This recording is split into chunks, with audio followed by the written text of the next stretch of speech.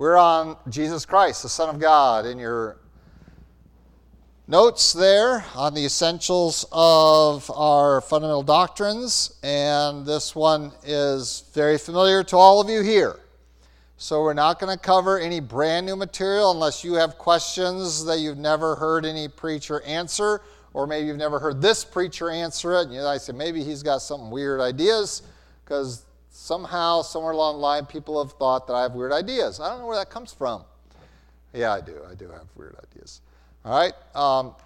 And by the way, this week we were up at the Bahamas, and I realized these men in this program really aren't churched, and so they really didn't know any of the music that we knew. They knew one or two songs because those are the only ones they sing there, from what I could tell, because I went to the graduation. That's the only song they sang too, and so. They really only know what they've been exposed to in the program. And so my family was trying to introduce them to some other songs, and they just sat there and just, wow. I don't think they'd really heard men sing like that, Scott and I, and then Joyce and Valerie.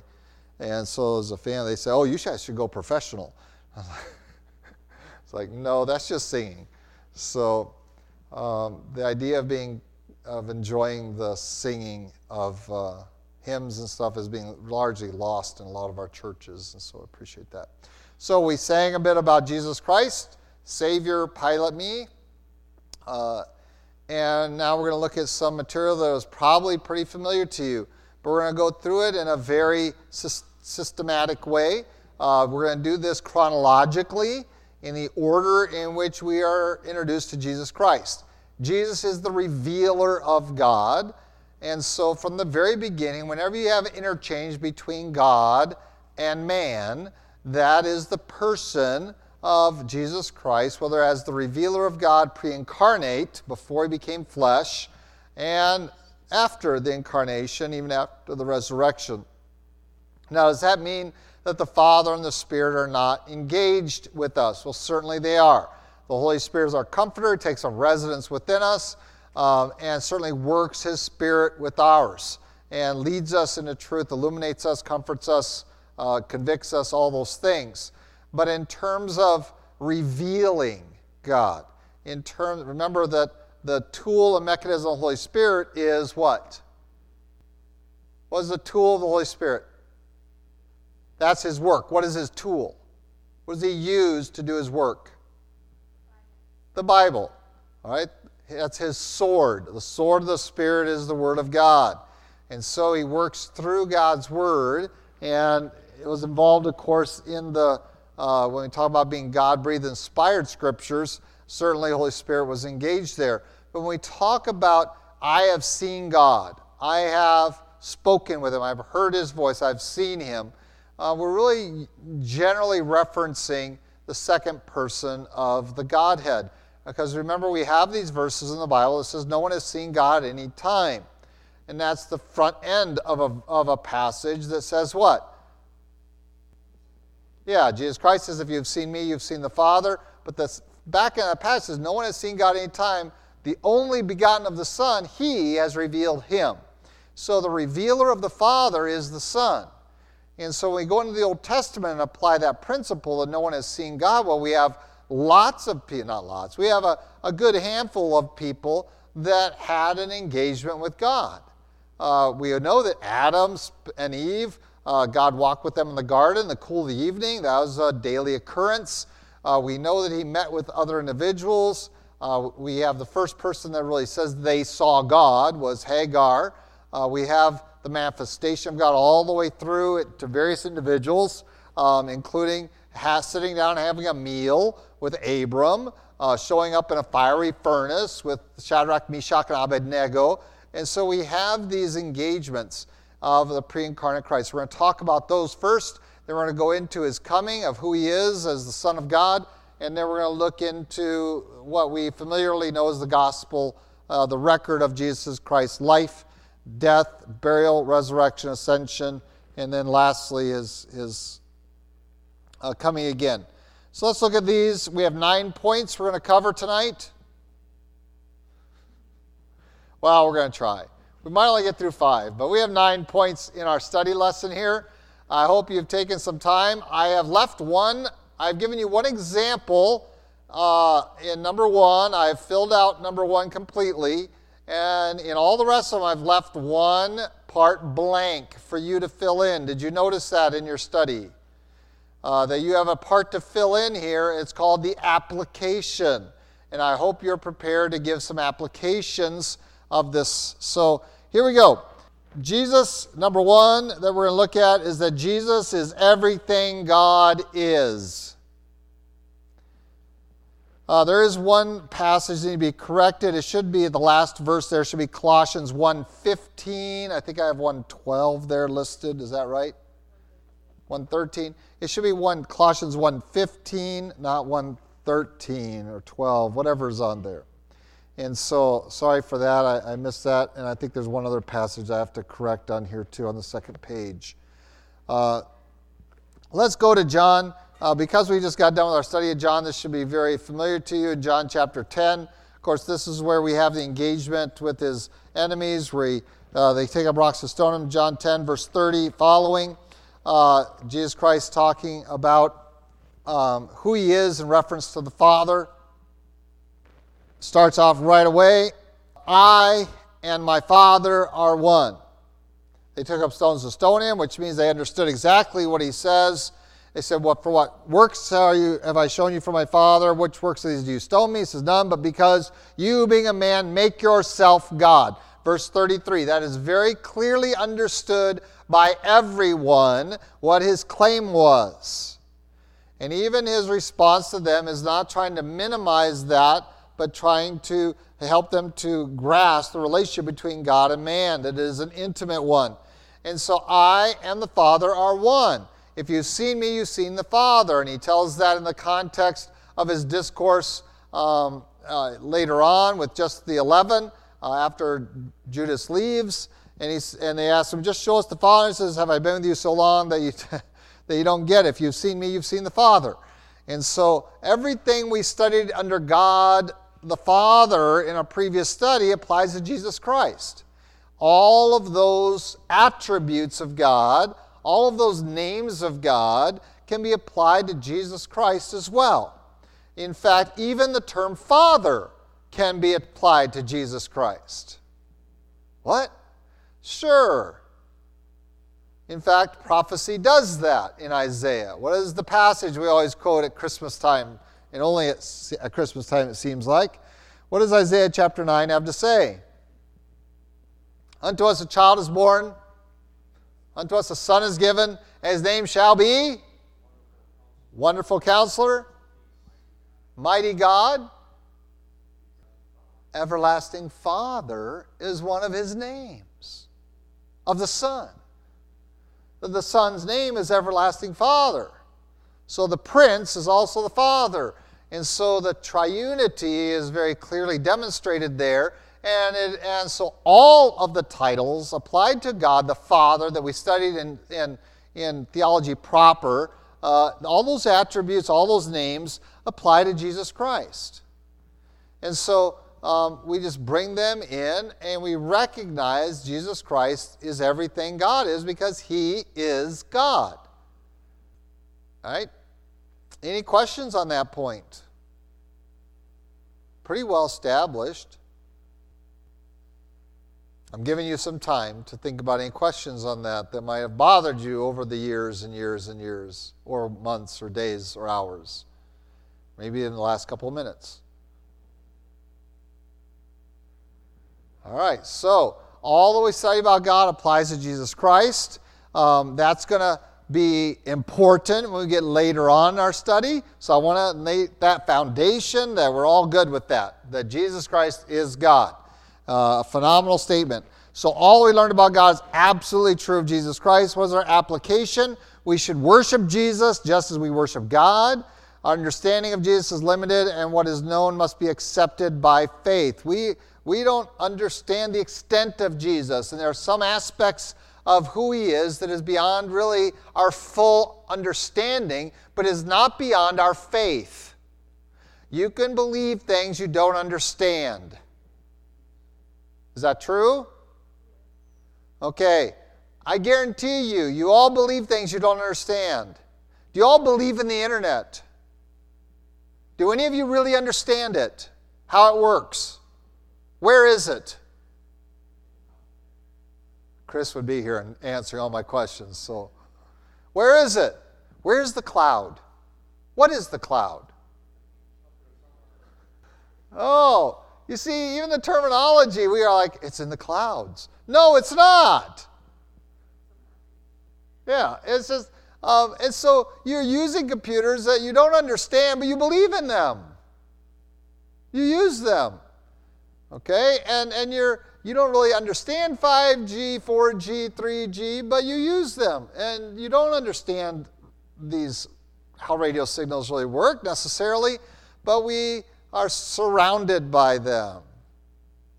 And we don't understand what frequencies can do. And this was one of Tesla's big experiences, was that vibrations are huge in affecting the material world.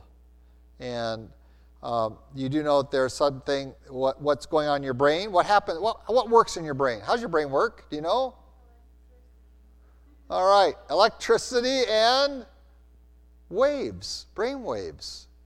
That's what they measure when they put those things on the firing, when you put the thing on to see if your mind is still working. They're measuring not only electrical impulses, but also waves. And so, is light a wave or is it a particle? See, there's lots of things you don't understand, but you believe in. And when it comes to Jesus Christ, we are going to go beyond our understanding on some things, and that's okay. As long as we're ready to accept it by faith and not say, if I can't understand it, I'm not going to believe it. Well, you've just limited yourself in a whole lot of categories of your life. Now, I love research and I love increasing my knowledge base. I don't like walking into conversations about topics ignorantly. I hate ignorance. Ignorance can be fixed.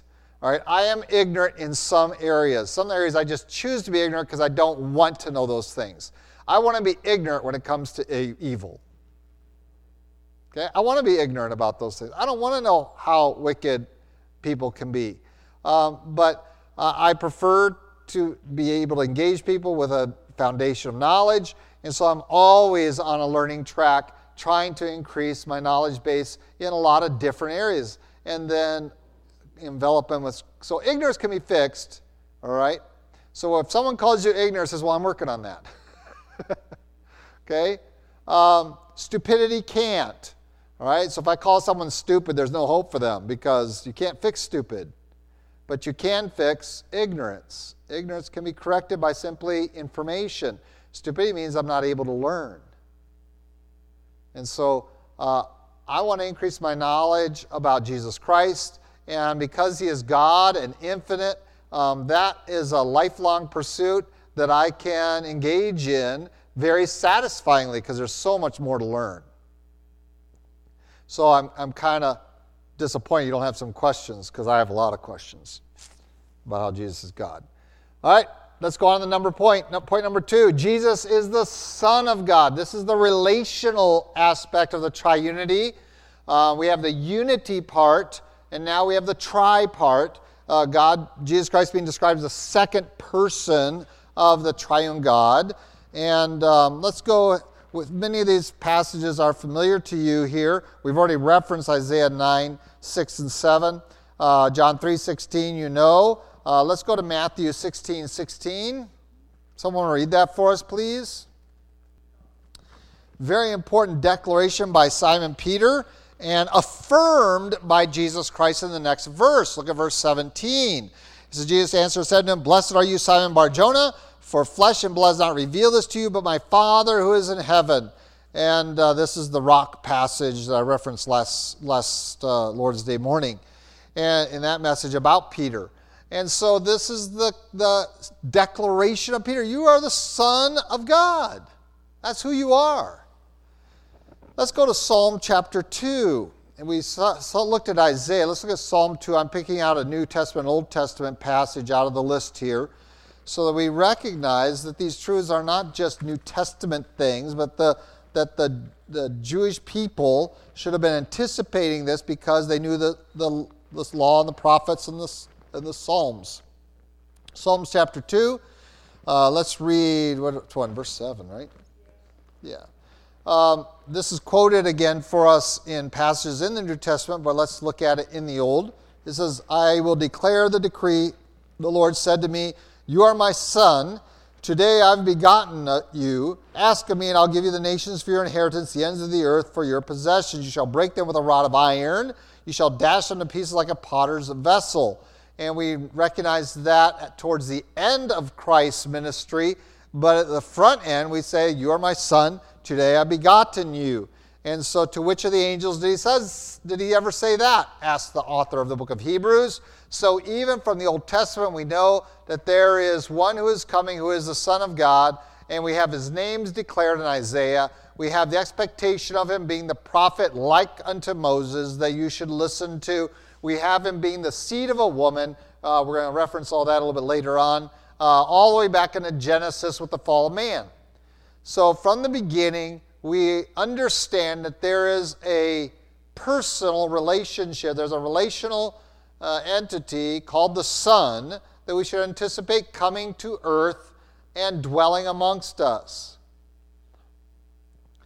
Doesn't make him less God, but he is the Son of God. Now, let's be careful in what we're defining here. That does not make him less than God. See number one. First point, Jesus is God. Everything God is applied to him. But he is the Son of God. And so when the Mormons talk about Jesus as the Son of God, what are they talking about? They use the same exact terminology. What do they mean? He came into being. There was a point that he came into being and started, and he was the Son of God literally. And the Brigham Young statement as man is, God once was, as God is, man may become. And so that was his statement. And so we're all on a God track. If you're a good Mormon, Temple Mormon, you can become a God of your own universe. It's kind of fantasy, but that's what it is.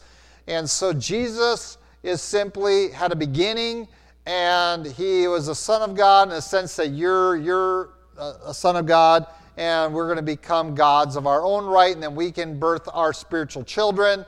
And one of them can become a god and have their own universe. And so we have all these universes, and that really fits well into quantum physics, if that matters to you. Mormons make great physics, quantum physics people, because it fits their theology. And so Jesus Christ wasn't always God, but he was always the Son of God. And in the Jehovah's Witness, he is an emanation of God. In other words, he had a beginning. He was the firstborn of creation, not over creation in Colossians.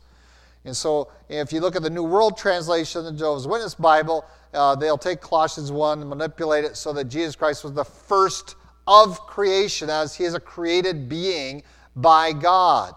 That is not what we mean by Jesus as the Son of God. It's an eternal relationship because he possesses every attribute God possesses. He is the Father and was in that relationship eternally.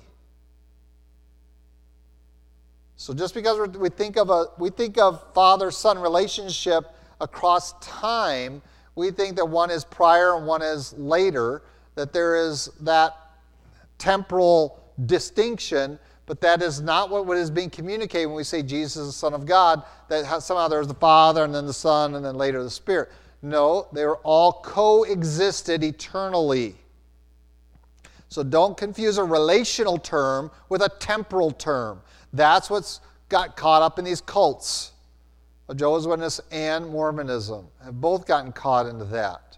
And I've heard some mainstream evangelicals that have toyed with that and gotten themselves into trouble.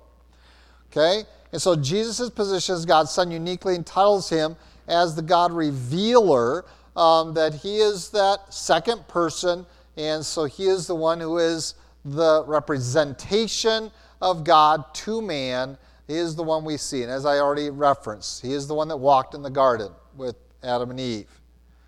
He is the one who Hagar saw in the wilderness. He is the one who sat down with a meal with Abram and listened to Sarai laugh. Okay? He was the one who was walking about in the fiery furnace. Any questions on his role as the Son of God? Now, give me an application. What does that mean? If he's the Son of God, what does that mean to you? What does that mean for us? All right, we can learn about God by studying Jesus Christ. We can add to our study of the Father by considering Jesus Christ. That's very important because we have much more information about Jesus than we have about the Father, believe it or not. Okay? In all the study we're going to see down here, we have that intimate relationship. So there's a level of intimacy. Now, because of the Son, has intimacy with the Father, and the Son has intimacy with us. He walks with us. He can be seen. He puts on flesh. He experiences temptation, hunger, thirst, all that stuff. He is that one, but yet he's also intimate with the Father. This is a precious go-between. This is our mediator. Is because he is intimate with the Father. He's one with the Father, but he's intimate with us. He'll walk with us in gardens. He'll stand with us in fiery furnaces. He'll become flesh and dwell among us. And so studying Jesus becomes an added benefit to understanding the Father and how God functions. What else? What else does it mean to us that Jesus Christ is the Son of God? What is that? How does that apply to us? Okay, it's going to be very important later on when we get to his sacrificial death, because if he was just a glorified man, like the Mormons teach, if he had a beginning and he became God at some point, then even if he lived a perfect life, he could die for one person, but he couldn't die for all people. But now, because he's God, he can die for all of us. He can meet God's requirement for everybody, not just for one buddy. He can meet the requirements of God for everybody. He can have that level of perfection. That's going to be very important. All right, let's move on to number 3, unless anybody else something else they want to share here in their application. All right, number 3. Jesus pre-incarnate, that is before he became flesh, carnal means flesh, pre-incarnate, was the revealer of God in the Old Testament. We've already referenced this a lot. And again, we have a lot of Old Testament passages. We have the references in John 1. In the beginning was the Word, and the Word was with God, and the Word was God. And all things were made through him. Without him, nothing was made that was made. That the Word became flesh and dwelt among us. We beheld his glory, the glory as of the only begotten of the Father, full of grace and truth. So we have all of this information about the nature of Jesus Christ all the way back to creation, that he was there, pre-incarnate. Let's look at Exodus 24. Exodus 24. And this is usually one of the times people say, oh, this isn't Jesus. But let's look at it. Exodus 24. Exodus 24:11. We could also jump up and do Deuteronomy 9, but let's look at Exodus 24. We're going to answer a question, who saw God? Let's look at it, beginning verse 9. Then Moses went up, also Aaron, Nadab, and Abihu, and 70 of the elders of Israel, and they saw the God of Israel. Let's stop right there. That's all the farther you need to read. Who'd they see? Right, because no one has seen God at any time. The Bible declares that repeatedly. So this isn't just Moses, right? This is Moses, Aaron's 2 sons, what's going to happen to Nadab and Abihu? God's going to kill them. So if you think being able to visually see God is what's going to transform your life so that you never get in trouble with God, think differently. Here's 2 young men who saw God on the mountain of God. And later on, they're going to die by the hand of God because they violated and burned wrong incense, right? Wasn't that the deal? Stains fire before the Lord. Notice who else was there. Not only Moses, Aaron, Nadab, and Abihu, but also the 70 of the elders of Israel. And so the 70 elders of Israel saw God. And I think we forget the manifestation of God, how many are involved. We think, well, only Moses saw God.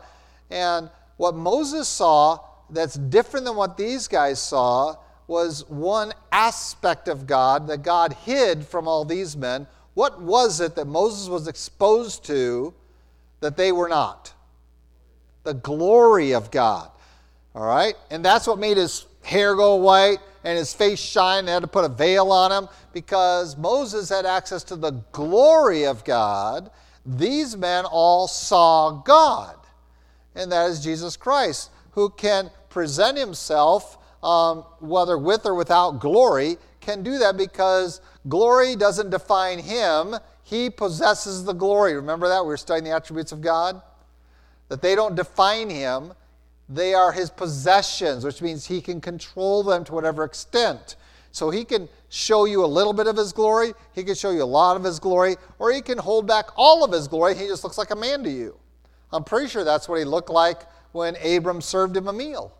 And they had the conversation about Sodom and Gomorrah. Right? He wasn't shiny then. He just showed up and was able to eat and engage and sit down and have a conversation with them. And so we get the idea that there was only these individuals, but here we find that these men saw God. And it describes him. There's under his feet it were paved work of sapphire stone. It was like the very heavens in its clarity. But on the nobles of the children of Israel he did not lay his hands, so they saw God and they ate and drank. That means that God didn't kill them. And then look what this. So they saw God and they ate and drank. What does that refer to? I'm not going to kill you. I know you just saw me. I'm not going to kill you. Let's have a meal. This is fellowship. I'm going to have fellowship with you. And so the pre-incarnate Christ is the revealer of God in the Old Testament. And again, it is very evident in God's Word that when you are exposed to his glory, it is life-threatening. And that's why it says, none of you dare tread on the mountain when the glory of God is on the mountain, which happens later in this chapter. Later in this chapter, the glory of the Lord rests on that mountain. And so somehow the glory was held back so that God could have a meal with these 74 men. And then later on, here comes the glory. Verse 16. The glory of the Lord rested on Mount Sinai, and the cloud covered it 6 days. On the seventh day, he called out to Moses out of the midst of the cloud. The sight of the glory of the Lord was like a consuming fire on top of the mountain in the eyes of the children of Israel. They could not go near the mountain when the glory of the Lord was on it, just like they couldn't hardly stand Moses walking around when the glory of the Lord was reflecting off of his face.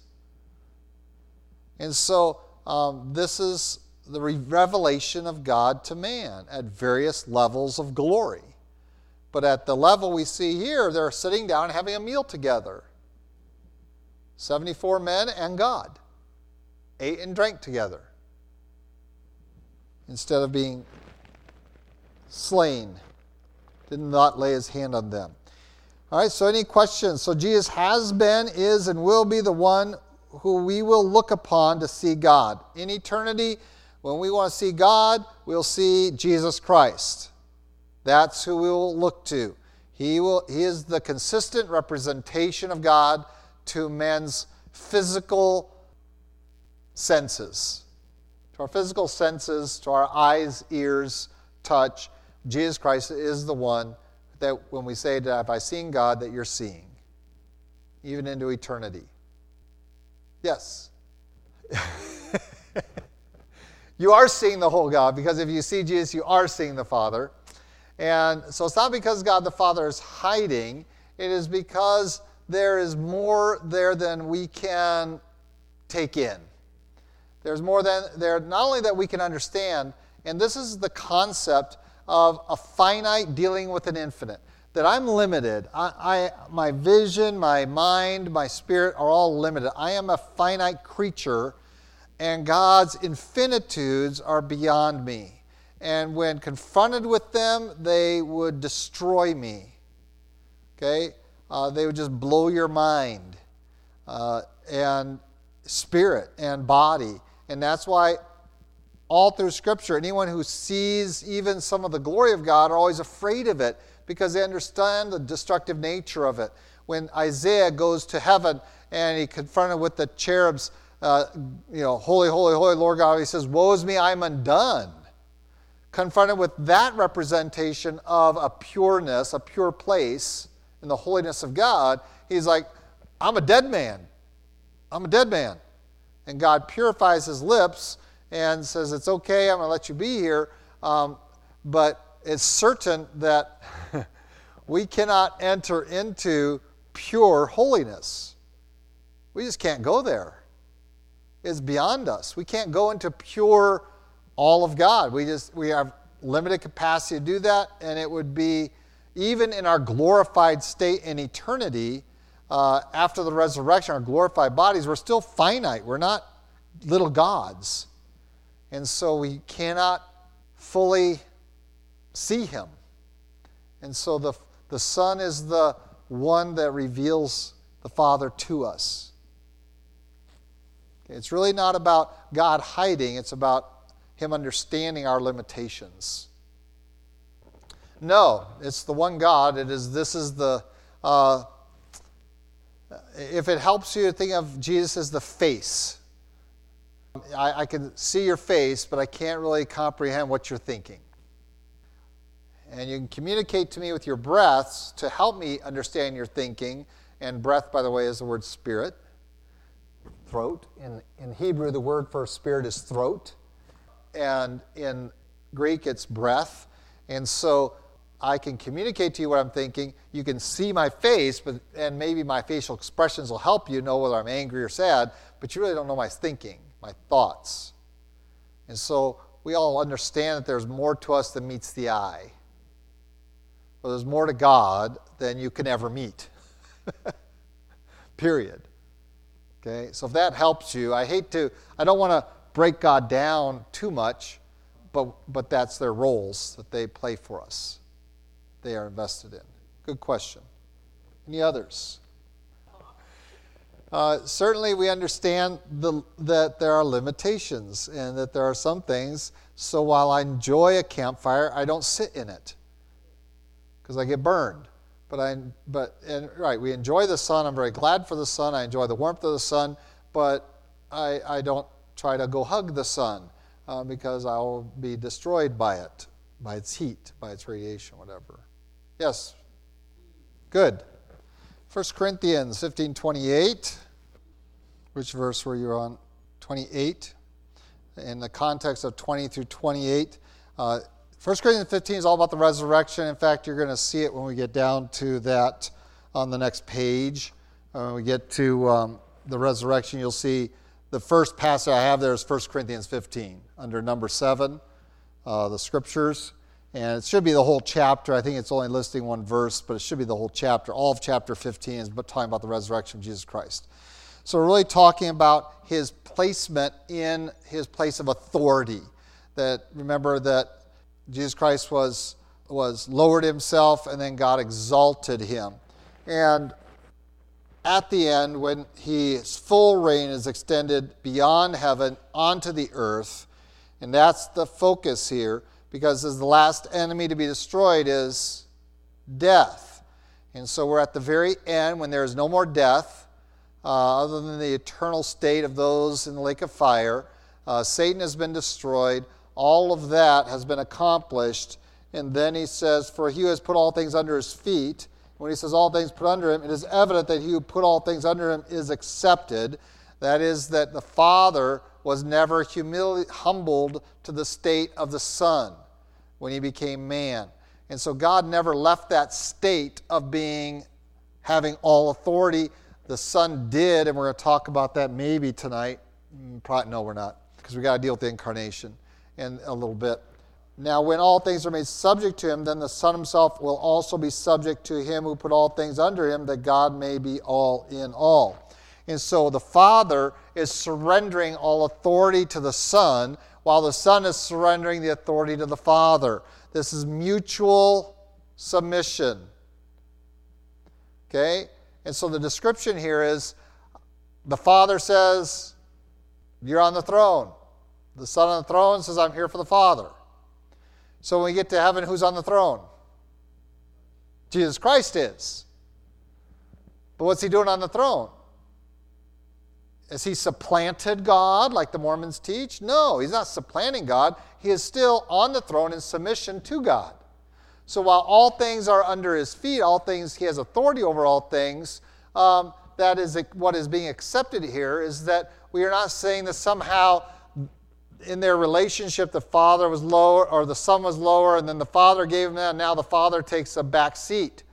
That's not what's going on. They are mutually submissive to each other, and that's true of the entire deity, the Godhead. And so the Father, Son, and the Spirit are mutually submissive to one another. But in appearance to us,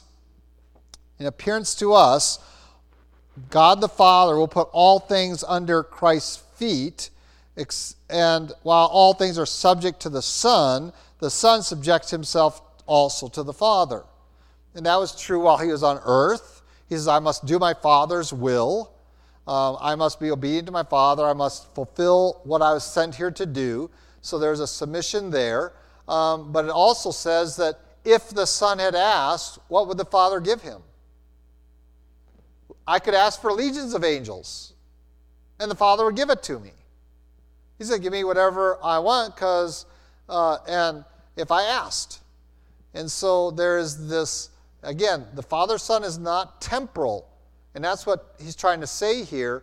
Don't think of the Father-Son relationship temporally like we do, that only one can be above all, because one is the other. And so the way Paul communicates here in 1 Corinthians 15 is that the Father's going to put everything under the Son, but that doesn't mean that now the Father is under the Son, because they are co-equal eternally past and eternally future. But from your view, who's going to be on the throne? Jesus Christ, as you said. So to our view, Jesus is going to be over all, but that's the view throughout all of Scripture. You go up on the mountain, you eat with God. That's Jesus Christ. He is the revealer of God. Because we do not have the capacity to see and to engage with the holiness in its infinitude, with the knowledge, with the power of the Father in its fullest expression. It would just destroy us. Go ahead. Correct. And that's what's going to get us into number 4. And we're going to do that next week, because there's no way I'm going to do that in minus 1 minute. Because I'm not God. He could do that in minus 1 minute, but not me. We're going to talk about the incarnation. How does a holy, holy God walk among sinners and become sin? That's a bigger question than how the incarnation is the death on the cross. When he became sin for us, he who knew no sin. And so that's a really good question to end with, so we can kick off there next Lord's Day, and we'll get into that. But again, when we go back to all the attributes of God, this was the struggle conversation we had in that study, all of them are his possessions. And we do not have God in any kind of armbar hold that, you have to do this because you're holy, holy, holy. No, holiness isn't what God is. Holiness is what God possesses. God is a eternal personal being, the primary personal being, the first. He is eternal. That is, he had no beginning, no end. And he's a personal being. And he possesses these attributes. And so he can express them or not express them. He can, to whatever degree he wants in any environment. He has perfect control over all of his attributes. And so people say, well, he has to always be holy, holy, holy by our definition. And you're right. In the presence of infinite holiness, no sin can be there. Yet we find Satan in rebellion coming before God in heaven, accusing Job. What's the deal with that? How does rebellious Satan have access to heaven? And which person of the deity is he talking to? How can a holy, holy God and Satan's not there by invitation. He's there by command because he has to give an accounting of himself. And if you notice, it's God that engages the relationship. Hey, what do you think of my servant Job? Okay? And so when we begin to understand the attributes of God as a possession of God, a lot of these things will fall into place. But if we think that's the definition of God, and we take all those passages, God is holy, God is love, God is, and we say that defines what God is, then we're going to get into all kinds of problems. And that's where a lot of theological error comes from in the study not only of Jesus Christ, but of the Holy Spirit and of the Father and of the nature of deity. And frankly, I've butted heads with people historically in every church I've been in over this because they just won't get to that point of distinguishing attributes from identity. No, God is holy, holy, holy. Well, yes, he possesses holiness. It doesn't define him. He is holy in the sense that he has all holiness at his disposal, and there is no error in him. There's no sin in him. But if that were the case, as soon as Adam sinned, he would have been annihilated. As soon as Satan sinned, he would have been annihilated. If holiness was perfectly employed 100% of the time everywhere, which doesn't have to be, if it's defining what God is.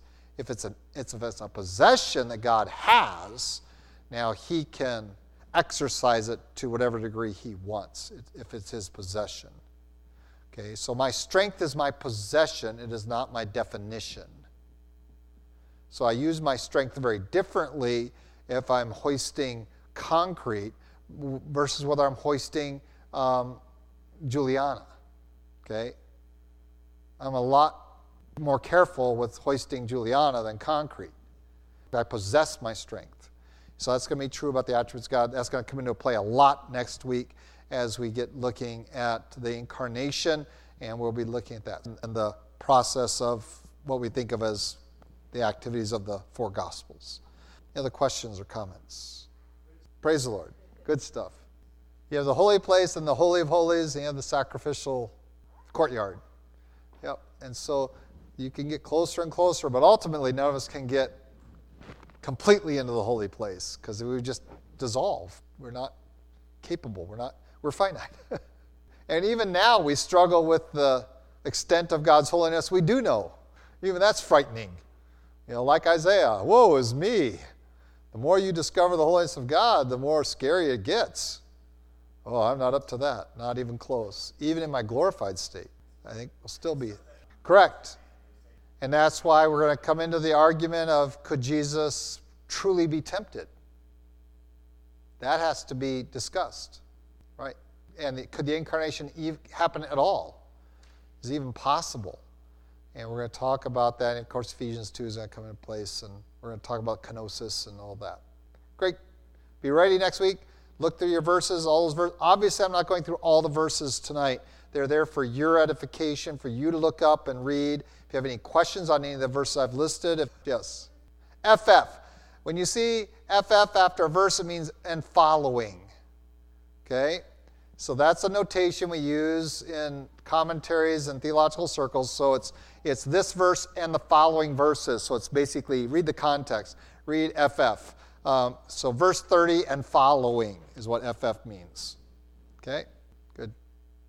Even practical things like that, we need to know. If you don't ask questions, you're going to have a hard time learning. Let's pray.